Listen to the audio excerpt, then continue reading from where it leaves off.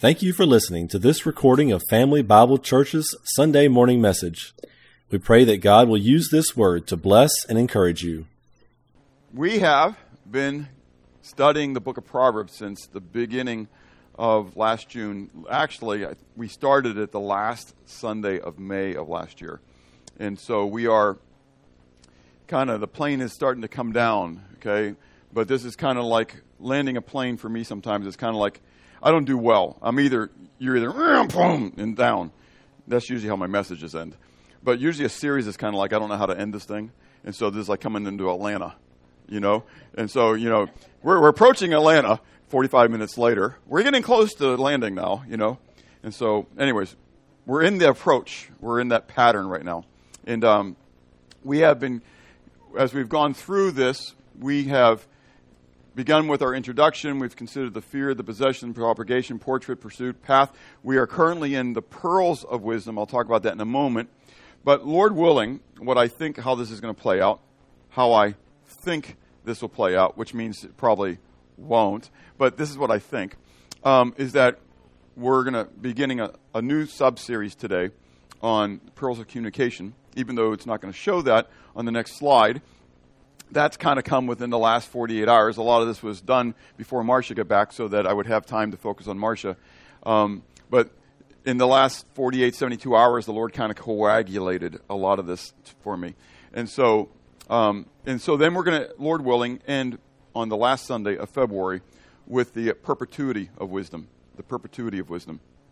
And no, I wasn't researching out there looking for another P. It just kind of happened. And I was this must be a God thing when it ended with a P. So, but anyways, the perpetuity of wisdom. But going in then to the pearls, the last couple weeks, we looked at the righteous versus the wicked, if you would. And we looked at, for 3 weeks, we considered the vast multitudes of proverbs there are regarding the righteous and how that's supposed to affect us. In the last 2 weeks, we focused on those regarding the family. And so first we considered the parental relationship, the marital relationship. And then last week we considered specifically the parental relationship between those proverbs that deal with the parents and those proverbs that deal with the children. This, I thought I was going into, and ultimately I am, going into pearls on communication. But then as I began to study this and as I began to meditate on it, I just kept being moved toward contentions. And so you'll see how that plays out. It's not just on that, but then again, over the last 48, 72 hours, the Lord just kind of said, no, it really is pearls on communication. Today, you're just going to deal with the contentious part of communication. Because sadly, as we come out of family, probably the areas that we struggle with the most are communication. And it's most visible when it's contentious. And so when we went through those on the marital relationship, clearly there are the couple verses that we lumped together, the negative side for the wife, right? That it's better to dwell on the corner of the roof than in a house with a contentious woman, okay? And so there's all this about the contentious woman, but there is so much in Proverbs. And you have the sheet, if you got it, with all, again, the verses, okay? So that was back there on that, as you came in on the table, you can grab that, and you'll have all the verses that I have. In fact, on there it has my outline with it, and so you can have that. I just have learned over the last couple of weeks to, stop people from cheating on my words, and so I put blanks on that too for you. Mine has the words, though. Anyways, so yeah, that's the teacher in me coming. I realized the kids were cheating, and they were looking at the back of the page for the answers, and anyways, they weren't listening, and so anyways, just joking. But anyways, but I did kind of gauge that one and said, I'm going to start putting blanks in there and see how many people get frustrated at me. So anyways, so that's where we're going to head today. We're going to be looking at this concept of contentions, okay? And I want to start with this verse that I believe is the one that just started this whole process for me, that it's been a powerful verse for me over the years. I wish that I could tell you again that I had learned this and I have applied it, and I've got this thing down so pat. I got the verse down pat. It's the application of the verse that really is a struggle for me. And so the beginning of strife is like what? The releasing of water. So what? So stop it! So stop the flow before a quarrel starts, or if you would, breaks out. I liken this picture to like the dam, an earthen dam. Water starts going over the earthen dam. That's not a good moment. I mean, if you've ever looked at floods and that kind of stuff, and if you got an earthen dam near you, it's not a good moment when water starts flowing over an earthen dam. What begins to happen? Erosion. Yeah, I'm with you, Steve. I heard you. But technically, erosion, right? Erosion happens, and then erosion means it's starting to wash away. That's a problem. Generally, it doesn't wash away evenly, does it? What generally happens? Good job. That's exactly right. It finds a weak spot. And once it finds that weak spot, what happens? There becomes a what? A breach. And then the torrent. That's exactly right. The breach happens. And do you realize, honestly, let's be straight as we go into this thing, every single one of us got a weak spot. You probably got more than one. But, let's just be nice and say we only have one, right? And do you realize that Satan studies you? I mean, may not probably study you. I mean, I always feel like he's probably not worrying about me. He probably has one of his lower minions saying, you can take care of him. Okay? But the reality is that there is this battle that we're fighting, even though we don't see it. There's a spiritual war. We wrestle not against what? Flesh and blood. But I feel like I'm wrestling against flesh and blood sometimes, don't I? And I'm not trying to pick on my wife, but you got it. I mean, you're in your homes, and so you get it. When you're fighting and you're looking at your spouse, your husband, your wife, whatever, you're not thinking to yourself, well, I certainly can't stand that demon that's behind you right at this moment. You're not thinking that. What you're thinking is, woman, or husband, or child, or father. Anyways, whatever it is, we put a flesh and blood picture to the battle and forget the fact that there really is a war behind the war. If every day was a beautiful day and there wasn't storms going on, would the earthen dam have any issues? No, not at all. When do you start getting worried when you have an earthen dam? Big storms. It's not even just a small storm. I mean, you're right, a flood, okay? But it's not the small storm. I mean, you can deal with, like over the last 24 hours or whatever, we had the kind of sprinkling thing going on. And, you're not kind of sweating that one. It's like, oh, this is kind of cool. You can go out and fish in it, But if it's a torrential downpour and they're calling for 8 inches of rain, right? You're starting to what? Starting to worry. You'd be concerned a little bit, especially if you're living where? Downstream. That's exactly right. I mean, those people who live down on the river below the dam, and really, they correct me if I'm wrong here, but didn't they build like the dam, Thurman Lake Dam, on like a fault? Yeah, exactly. Yeah. So, I mean, I don't know. Wouldn't want to be living like along the river below there. We've had tremors here and there. I just can't imagine there being a nice big tremor. And anyways, well, it'd go fast, right? So you have a nice little boat ride. And anyways, so, but this is the verse we want to think about. So in this, you saw colorized 3 words. Those are the words that really we're going to be looking at. And so the first word, Madan, literally means a contest or a quarrel. Literally, again, it's Dan, I think it is. Anyways, but it's with this contest. And the idea of it is like what we're going to have a game, and we're going to play the game. And generally, most people plays the game to what? To win. I mean, even if you're like me, I don't care if I lose. But if I'm going to play the game, I'm going to play the game to win. Sad thing is, though, when I get into a quarrel,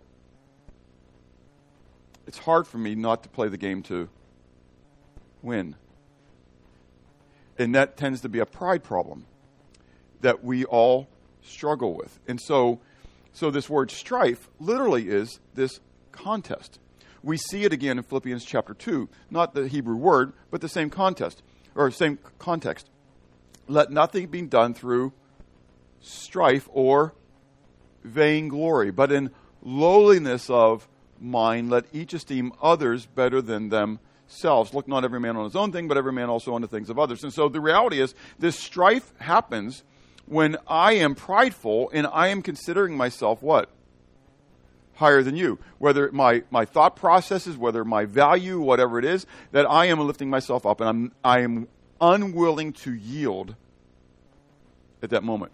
So strife. And then we have this word contention, which is a personal or legal contest, controversy, or cause. Literally like the word cause. That's really the idea that's in there. You have a cause. And so because of your cause, you're willing to become committed to the cause. And so, and I think this, in our country today, politically, there are those who are willing to start getting involved with uprisings because of their cause. And so contentions, if you would, begin because people are defending, if you would, or positioning themselves in their cause. So I have this cause, which then puts me into the what? Contest. Okay? And so the last word is quarrel. It looks like gala. That's not kind of the gala that we think of when we think of this, right? But it literally means to be obstinate. Now, doesn't that play out when you get into well, I'm thinking of the verbal contest using, no, you're good. Okay? What's one of the new terms we use about verbal blank? When you're talking to somebody. Verbal blank. Judo. Verbal judo. I never heard that before a couple years ago. And I think the twins were in classes or whatever. Say again? They use that in their training, verbal judo. Because when they have to deal with, so look at Hunter, you probably have to deal with verbal judo a lot when you're dealing with people as you go talk to them. And convincing people to do things that they don't want to do. Yes. And so we tend to do that. We tend to get into this verbal judo thing. And I have learned over the years that in my pride, and this is being straight, it's easy for me to mince people's words up and find their flaws in what they say and make fun of it.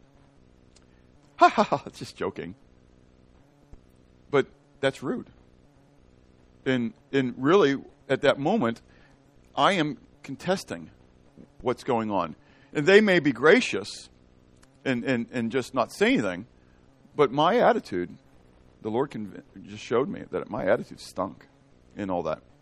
And that I needed to stop doing that. Now, I can't tell you I've done that. I mean, I'm trying, okay? So feel free. If you say something and I parse up your words or whatever to say, did you need to do that? That would be good for me to hear, okay? I mean, so I'm just being honest with you, okay? That people are like, how do you say that? I mean, it's like, I don't care. I mean, the reality is I'm not perfect. And so we got to admit our what? Our faults, our weaknesses, okay? You guys can help me with that to become more Christ-like in that, because I don't think Jesus just kind of sat there and minced people's words up, okay? So this is it. So we got this beginning of strife. Now, God is really working on me in this message because when I like to do my points, right? My points are concise, usually one word, maybe 2 words or whatever. But if you look at the sermon note sheet, you don't have that. You got 3 questions. And I couldn't figure out, I do have my 3 I words, but I didn't like them, okay? And so first of all, the question is, why is this important? This is my introduction. But I've already had my introduction. Now we're in the instruction part of my message. So how can I have an introduction within my instruction? Anyways, this is a perplexing moment for Bob when he comes to it with his outline, But why is this important? Well, first of all, because of the unity of the church. Jesus said in John 13, verses 34 to 35, that a new commandment I give to you, that you what? You love one another as I have loved you. Okay? So there's a comparative thing going on here, right? That you also love one another. By this, what? All will know. By this, all will know that you are my disciples if you have love for one another. So the world looks in and they see churches fighting, dividing, splitting, going outside the church talking bad about one another. By this, all the world will know what? Well, I mean, if you take this and you look at that, you got to say, by this, all the world will know what? You're not my disciples. So I find this is very important. Unity, the unity of the church, is extremely important. Jesus prayed for it in John 17. This is his high priestly prayer for his disciples. That he says, and I'm not going to read all this, I'm going to jump down to verse 20, okay? But you can read it all in context. I do not pray for these alone, but also for those who will believe in me through their word. Aren't you glad that the apostles continue to proclaim the truth? We're living testimonies of it, right? That they all may be one, as you, Father, are in me, and I in you, that they also may be one in us, that the world may believe that you sent me. Do you see a theme here? Jesus wants what? Unity. Why, though? Not just to reflect him, but why? So that others will come to know him. It is bigger than us. It's bigger than me. It's bigger than me winning the contest. You get it? It's bigger than me having to be the center of the show. This is about the kingdom of God, not the kingdom of Family Bible. Not the kingdom of Bob. Put your own name in there. What am I doing, or what am I not doing, in order to benefit the kingdom of God and draw people to him? Are there things that are going on in my life, in my home, in our church, that would detract from people? Now, they may not like everything about me, personality-wise, whatever, but are there things, and so specifically in this, am I being contentious and unloving, and are those things then drawing people, keeping people away from Christ?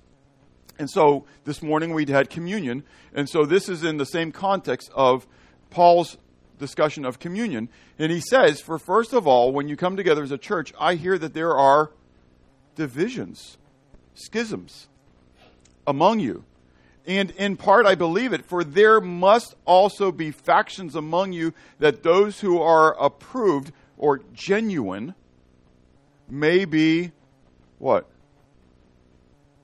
Recognized. Do you know what happens when contentions begin? Division.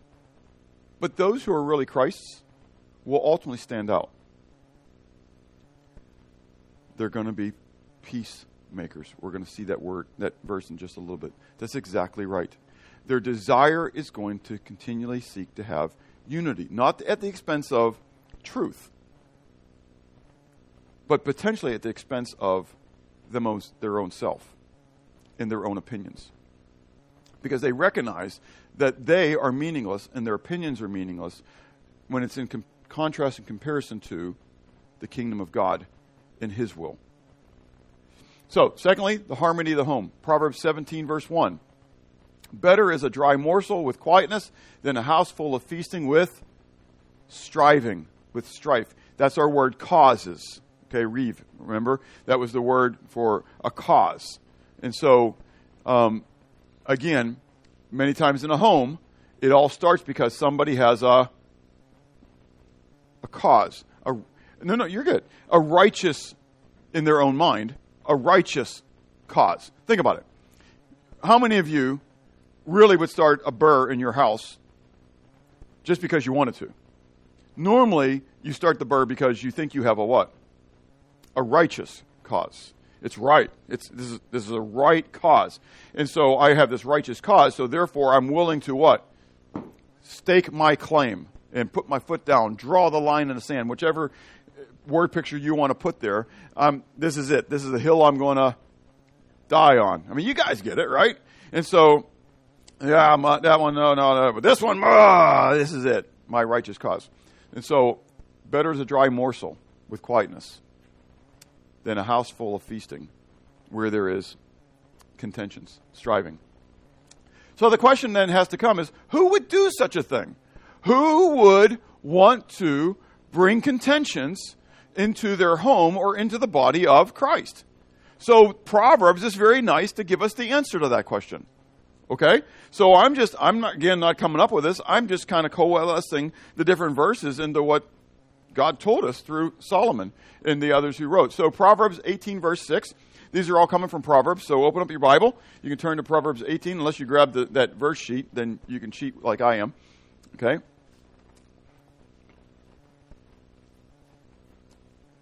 Proverbs 18, verse 6 and 7.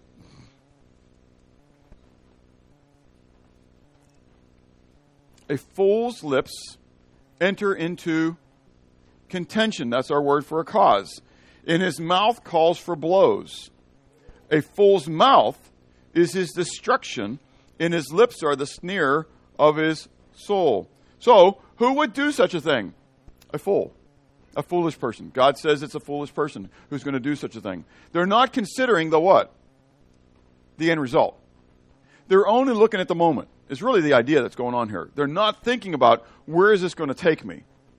Because generally, just go this way. One of the greatest pieces of wisdom I ever heard, well, take that in context, in the addiction realm, came from an unbeliever at the VA, and I was at somebody's graduation, and this guy was sharing a little bit of tidbit for these individuals who were graduating from this addiction thing. And he said, when the video starts to play out of all the fun that you had, don't stop it in the middle. Let the video play out all the way. When the video of all the fun you had starts playing, don't stop the video. Let it play out all the way. You're shaking your head, Zach. You get it, right? Because, sin is pleasurable, what? For a season, for the moment. That's exactly right. But afterwards, the wages of sin is what? Death. Do you really believe it? I mean, that's what it is. But again, Steve, I loved the beginning part of the communion devotional about how Jesus suffered the temptation, and that we can suffer. We suffer, but there comes a point where we what? We give in. I don't want to suffer that much. And so there's this part, and that's what God's working in us to help us to grow stronger and stronger and stronger. So you got to have greater and greater weights on there. But the reality is that Jesus never what? He never gave in. Okay, he always remembered, as we're told in Hebrews chapter 12, the joy that was waiting for him. We have to remember. We have to think. So who would do such a thing? First of all, a fool. Second of all, a prideful person. Proverbs 18, still there, verse 1 though. A man who isolates himself. Now, I've struggled with this one, okay? I almost didn't want to put this one in here, okay? A man who isolates himself seeks his own desire. He rages, that's our word gala, so he quarrels against all wise judgment. Now you say, why'd you put yourself in there? Well, introverts tend to be this way. Introverts tend to pull themselves away from everybody else. And so then they tend to have their conversations with me, myself, and I. And as long as the three of us are in agreement, then it must be right. Because in the mouth of two or three witnesses, the truth will be established, right? So me, myself, and I all agreed on this one, and so therefore it must be true. Okay? And so what happens is you convince yourself. Self-talk is very important.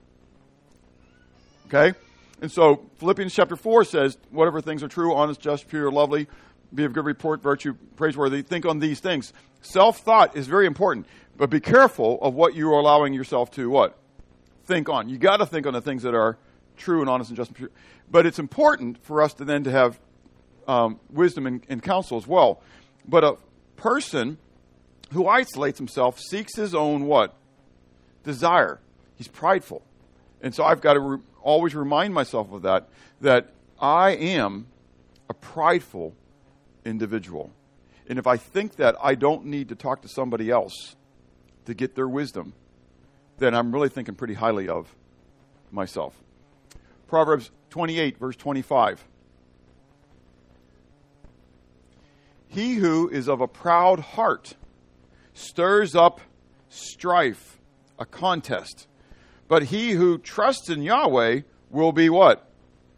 Prospered. So, he who's of a proud heart, wanting to get his own way all the time, his own thoughts, he's always going to be stirring up contests. But one who's trusting in Yahweh will be prospered. So, how does that contrast play out? If I feel like I've always got to put out my opinion and make them understand my opinion, what am I not doing? I'm not trusting Yahweh.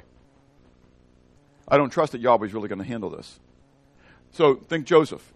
Kids club, right? We've been talking about Joseph a lot. Did he struggle? Did he fight against Potiphar? Did he fight against the warden? He didn't. He didn't strive. He didn't have contention. The only thing we ever see him do is ask the butler when he goes before the Pharaoh to remember him.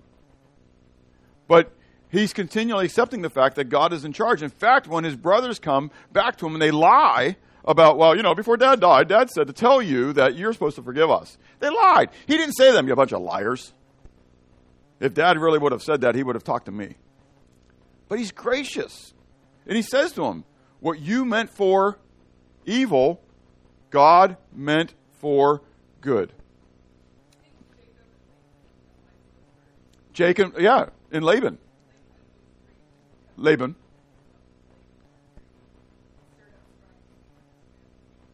Yeah, Laban was greedy. Good. And Jacob was being rich. Yeah, good, Joey. That's exactly right. And so we have this whole thing. And so do I trust? Now, the other side is, I just throw that in, that Jacob really wasn't trusting Yahweh either. He was trying to play the game with the sugar canes and all that kind of stuff. But agree with you that God was still blessing him. Do I trust that God can work even in contentious situations? I don't have to always give my opinion on everything. I got to pick and choose the what? The battle, the moments. Do I really need to state something?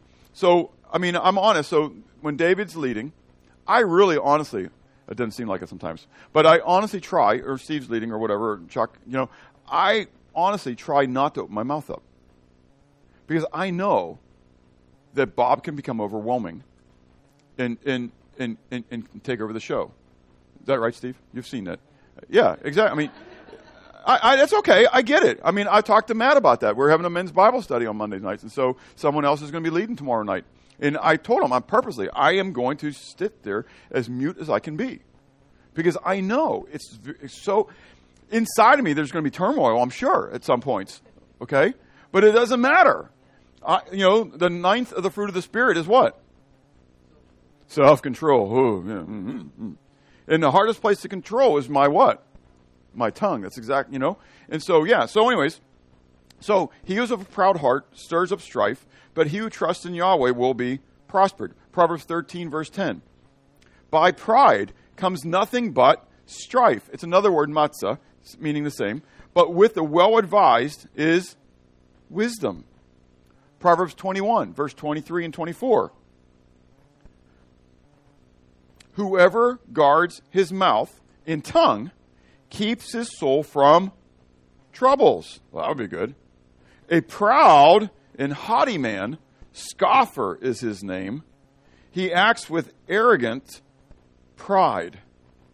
He acts with arrogant pride. I would translate that as prideful rage or prideful wrath. What happens when you get into a contest, a verbal contest, a conversation, a debate, just a little misunderstanding, and you're discussing it, but you start to realize that your position is a little bit faulty, otherwise known as you're starting to lose the battle. You're starting to lose the contest. But we wouldn't state it that way. what begins to happen? You get angry, you get louder, you start or changing the subjects or or whatever. Pick a battle that you feel like you can get, but you're going to do it with a great deal of emphasis. Yes, not anger, not rage. It's not wrath. It's this emphasis. I am letting you know that this is extremely important at this moment. If it wasn't important, I wouldn't have raised my voice. Volume. Yes, volume is... These words are all important words to memorize in order that you can absolve yourself of all sin. I mean, I'm joking. You get it, tongue in cheek. But we do this. We want to, I'm not sinning. Yes, you are. It's really okay. If you're bringing contention and it's not really for a righteous cause, then it's pride. What kind of person would do that? A foolish, prideful person so far. Well, then we have Proverbs 22, verse 10. Cast out the scoffer, and contention will leave. That's our word, again, for the battling. Yes, strife and reproach will cease. So cast out the scoffer. That scoffer is the prideful person, and contention will leave. So we've got a foolish, prideful person who is what? Worthless. This is our word, Belial. If you remember, we had a whole message on the worthless person. So I'm not going to go through the whole thing on worthless person, other than a couple verses here that show that this worthless person, this son of Belial, of worthlessness, is going to cause contentions. Proverbs 6, verse 12 to 15. A worthless person, the Belial, a wicked man, walks with a perverse mouth. He winks with his eye. He shuffles his feet. He points with his fingers. Perversity is in his heart. He devises evil continually. He sows discord. That's our word, Madon, again. He has this contention. Therefore his calamity shall come suddenly. Suddenly he shall be broken without remedy. He doesn't see it. He's evil. He's wicked. He's always thinking about himself, okay? And so this is playing out. Proverbs 16, verse 27.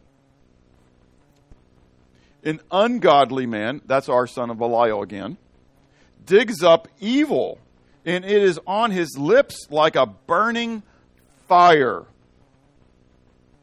A perverse man sows strife, and a whisperer separates the best friends.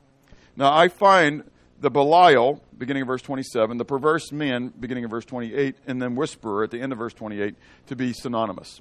That in my mind, in this context, it's the same individual. Because the worthless man is doing what? What's he doing? Well, he's trying to make things worse, but what's he doing specifically? He's going to try to win, but what's he doing specifically? He's digging things up. He's taking an effort to go find things. Do you get it? He's digging it up. It's not sitting there to be found or you just see it. But I'm going to go find it. It's like what the press does to destroy somebody's character. Because everybody's got a skeleton in their closet someplace. All we got to do is dig deep enough, far enough until we what? We find it. And then we smear them. We expose it. And that's biblical. Because the light exposes the darkness. And so we are just being righteous in this. We're exposing this evil, this wickedness that this individual was seeking to hide all this time. And I am just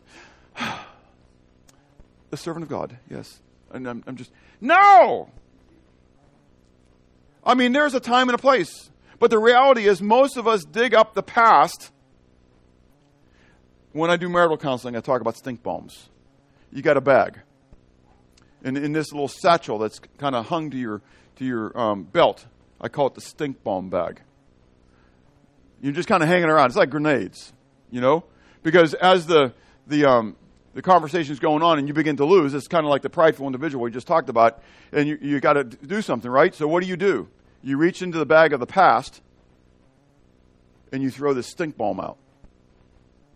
Because now everything is focused on the stench of the past. You did this. Well, it doesn't matter what's going on right now and what we're just trying to deal with. You did this. So the worthless individual, he digs up the past. He is spending time to dig up evil. It is on his lips like a burning fire. That's the whisperer. So now you think maybe think at home, but bring this into the church. I've lived this out. I had open letters written against me in the previous church I was at. I had people go through messages to find doctrinal points that they didn't agree with and write letters. I get it. But I also openly admitted that I was on the other side of that. I talked to people about issues behind the scenes, and I shouldn't have done that. That was sin on my part. But when you dig in to try to find something that you can pin on somebody, you're trying to bring what? Division.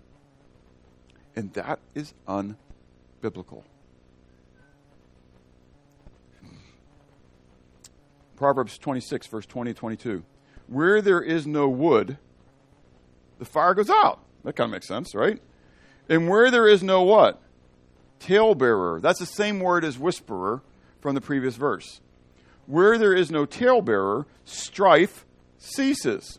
As charcoal is to burning coals and wood is to fire, so is a contentious, same word as strife earlier, man to kindle strife, but this word is the word reeve, cause. The words of a talebearer are like tasty trifles. They go down into the inmost body. How does this start playing out? Generally in a church. Behind the scenes. And again, all I can do is give illustration from my past. I remember a year after I became the senior pastor of the previous church that I was at, 1 year afterwards, there was an issue, and I called an older deacon at the time for some comfort, some encouragement, because man, I was like, it took me out. I just couldn't deal with it. I was like, it's awful, And so I called, and he's like, "Oh yeah, well, I knew about that." You what? In fact, we were going to talk about that at the deacons meeting on Monday. Now, back at that time, I was the only pastor, and I had my deacons. That was the makeup of the church, okay? And I say that because that was the mindset. They were, okay?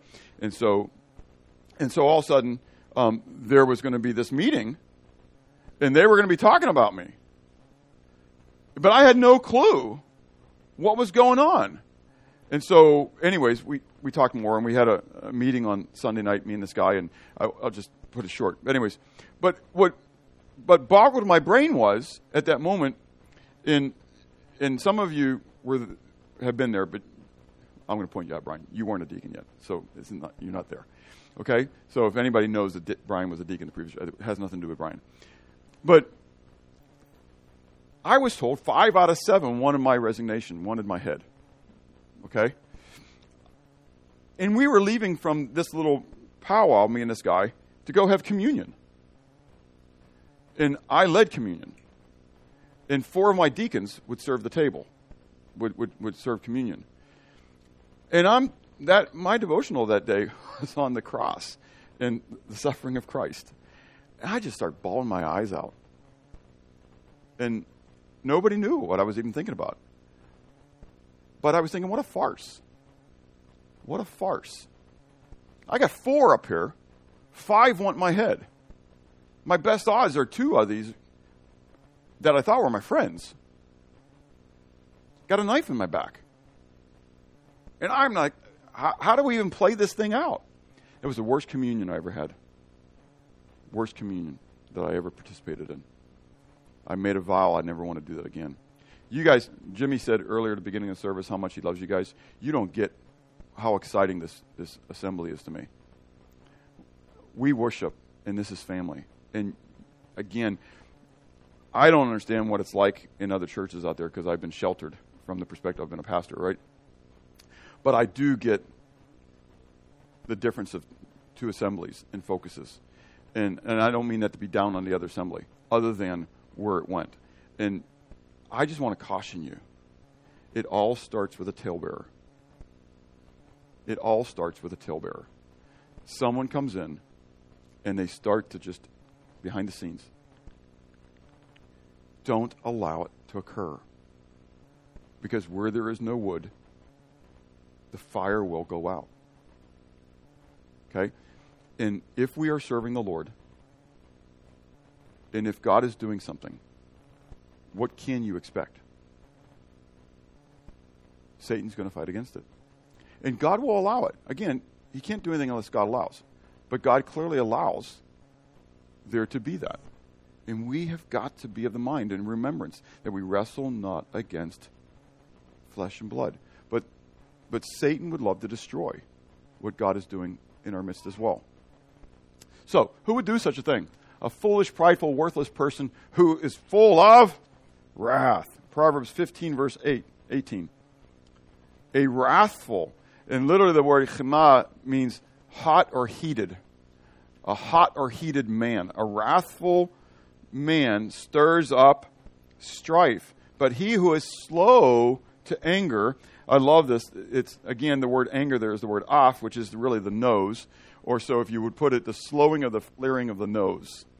So he who is slow to flare his nose, his nostrils, allays contention. Okay? So a wrathful man is going to stir it up. But one who is slow to flare his nose, his nostrils, will allay them, will stop the contention. So we need that. We need to have these peacemakers, right? So Proverbs 29, verse 22. An angry man stirs up strife, and a furious man abounds in what? Transgression. So if you are if you struggle with anger, and I've shared that in the past, okay, that I know that was an area, and I'm not saying I'm totally over that, okay, but I'm not as bad today as I was in my early days in Christ, okay? But Bob can struggle with anger. And anger management, is a little term we kind of throw out there in the world today, but it's a biblical concept. You need to learn how to manage your anger. And you got to do it in a righteous way, okay? And so if you feel it coming, what do you need to do? Step aside before the what? Fire breaks out, right? Okay? So a foolish, prideful, worthless person who's full of wrath and hate. Proverbs 10, verse 12. Hatred stirs up strife, but love covers all sin. Though it doesn't fit in there on it, so I don't have this here, but Proverbs 15, verse 17 says, better is a dinner of herbs where love is than a fatted calf with hatred. Hatred. When you literally hate somebody, you're going to pick a bone with them. And so I honestly had to ask myself that with Marcia growing up, not ask with her, but to myself, that as we were growing in the Lord and as we were dealing through it, I mean, clearly we didn't get saved and all of a sudden we became this, we never fight at all.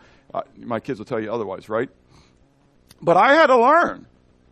Is this because I really had a disdain for my wife? You got to think that one through, husbands, wives. What are you really saying about your husband or your wife at that moment? Or your child or your parent? Is there the disdain for them? Is it really a matter of hatred? And again, that's going to go back to pride and all this other kind of stuff. Okay? So, who would bring contentions? Who would do such a thing? Well, a foolish, prideful, worthless, wrathful, hateful person. Is that how you want to be described? But is that how the Holy Spirit is describing you right now? So, we talk about Calvinism. Are you a 4-pointer or a 5-pointer or a 2-pointer? And so, I want to bring this to the contentious individual. Are you a 1-pointer? Are you a 2-pointer? Or are you a 5-point contentious person? It's not a good thing, is it? But we need to think about that. Okay, I'm kind of making a chuckle out of it. But the reality is, this was powerful for me as I'm because I don't want to be described by that. And yet the reality is when I act that way, guess what? Whether I like it or not, that's who I am. So the third question then should be, coming right out of it, is what should I do as a result of that? Okay, so we're going to go quickly through this. First of all, check and correct our attitudes. Okay, check and correct our attitudes. So that's Matthew 5:9. Blessed are the peacemakers, for they shall be called the sons of God. Literally, the word peacemaker there is a peace doer. A peace doer. One who is doing peace. Not just making peace, so it's not creating peace, because you can't necessarily create peace. Okay? You can't create it. I can't work it in Marcia at that moment. All I can do is try to do it where? In myself. Okay? I have to do peace. So the word is eireno poios, which means to do peace. Okay? So eirene is peace, poios to do. Yeah, there we go. So fruit of the Spirit, love, joy, peace, long-suffering. Okay? I thought I had those things going automatically. But okay, let's do these other verses in Proverbs. Proverbs 17, verse 14, not 17. Don't know why I have 17 up there. Proverbs 17, verse 14, the beginning of strife is like the releasing of water. Therefore stop what? Contention before the quarrel starts. Proverbs 20, verse 3. It is honorable for a man to stop striving, since any fool can start a quarrel. Proverbs 26, verse 17. He who passes by and meddles in a quarrel, not his own, is like one who takes a dog by the ears.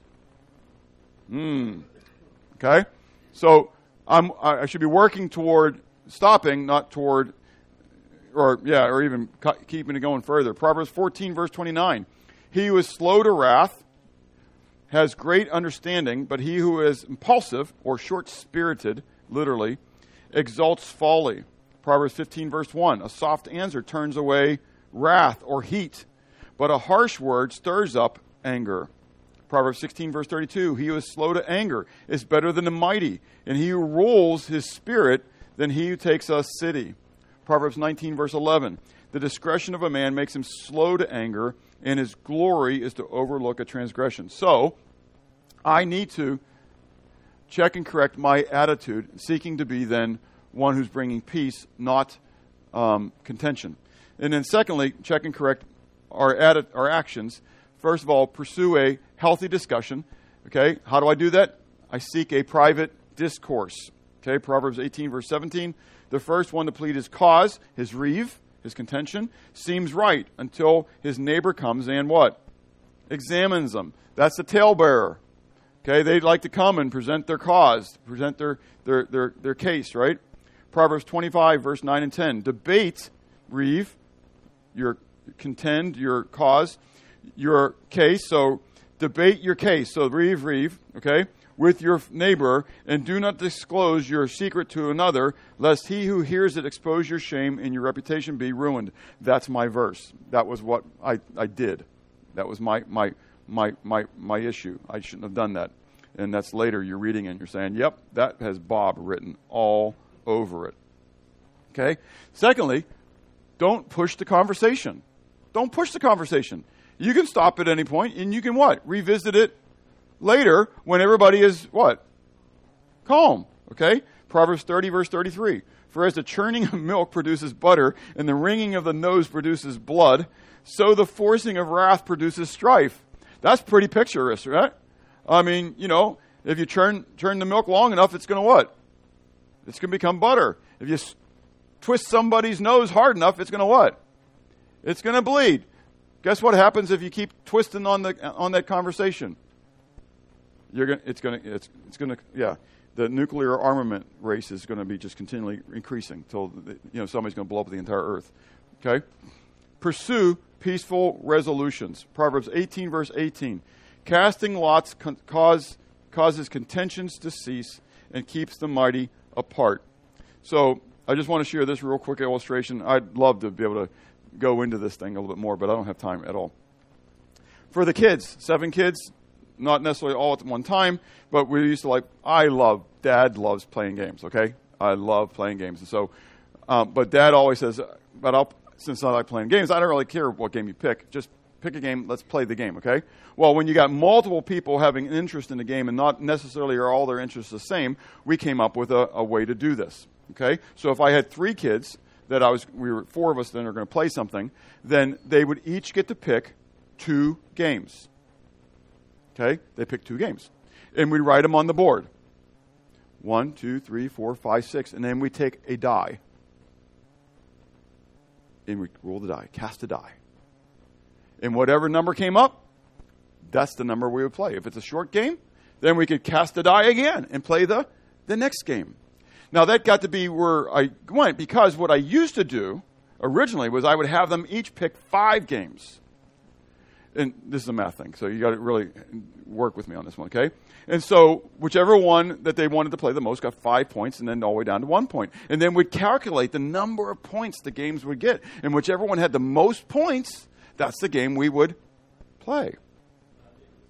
By the time we were done with the whole math thing, I didn't have to play a game. No, anyways. But anyways, the point is, I got all that from this verse. That was an application of this verse for me. And that was, it stopped contentions. Lord, you help us pick the game we're going to play. Okay, everybody has their input, and now we're going to let the Lord make the decision. Now, you can play that out however you want to play that out with casting the die. We can talk about it later, okay? But I've got a special Urim and Thummim that, anyways, so, but it's an important point, in other words, to seek a peaceful resolution. And that was just one way that we were able to do that. So, do you have an anger issue? Don't answer it out loud.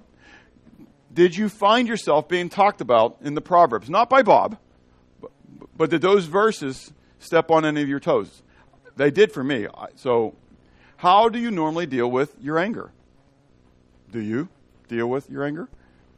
Are you willing to confess it to the Lord as sin and to seek the transformational work of the Holy Spirit in your life? Now, that's a big, long statement, but the reality is it starts with confession, doesn't it? If there's sin in my life, if you are a 1 point, 2 point, 3 point, 4 point, or 5 point contentious person, okay, then the reality is you got sin, and it needs to be confessed. Is there then a need to change the way you think and therefore change the way you act? Now, what's exciting about this is we're going to end with a song, I Run to Christ. And that's exactly where I need to go when I am struggling in these areas. When I am overwhelmed and I don't know what to do, I need to get out of that situation and I need to run to Christ. Let's pray. Father, thank you for your love. Thank you for your goodness to us. Thank you that you are a loving, faithful, generous, long-suffering God who's not willing that any should perish, but that all should come to repentance. Lord, I pray that even now in Christ, that you are continually helping us change the way we think. That we would change the way we think, even about our relationships with others. And Lord, that we would seek to be peacemakers, peace doers, to magnify you. In Christ's name, amen.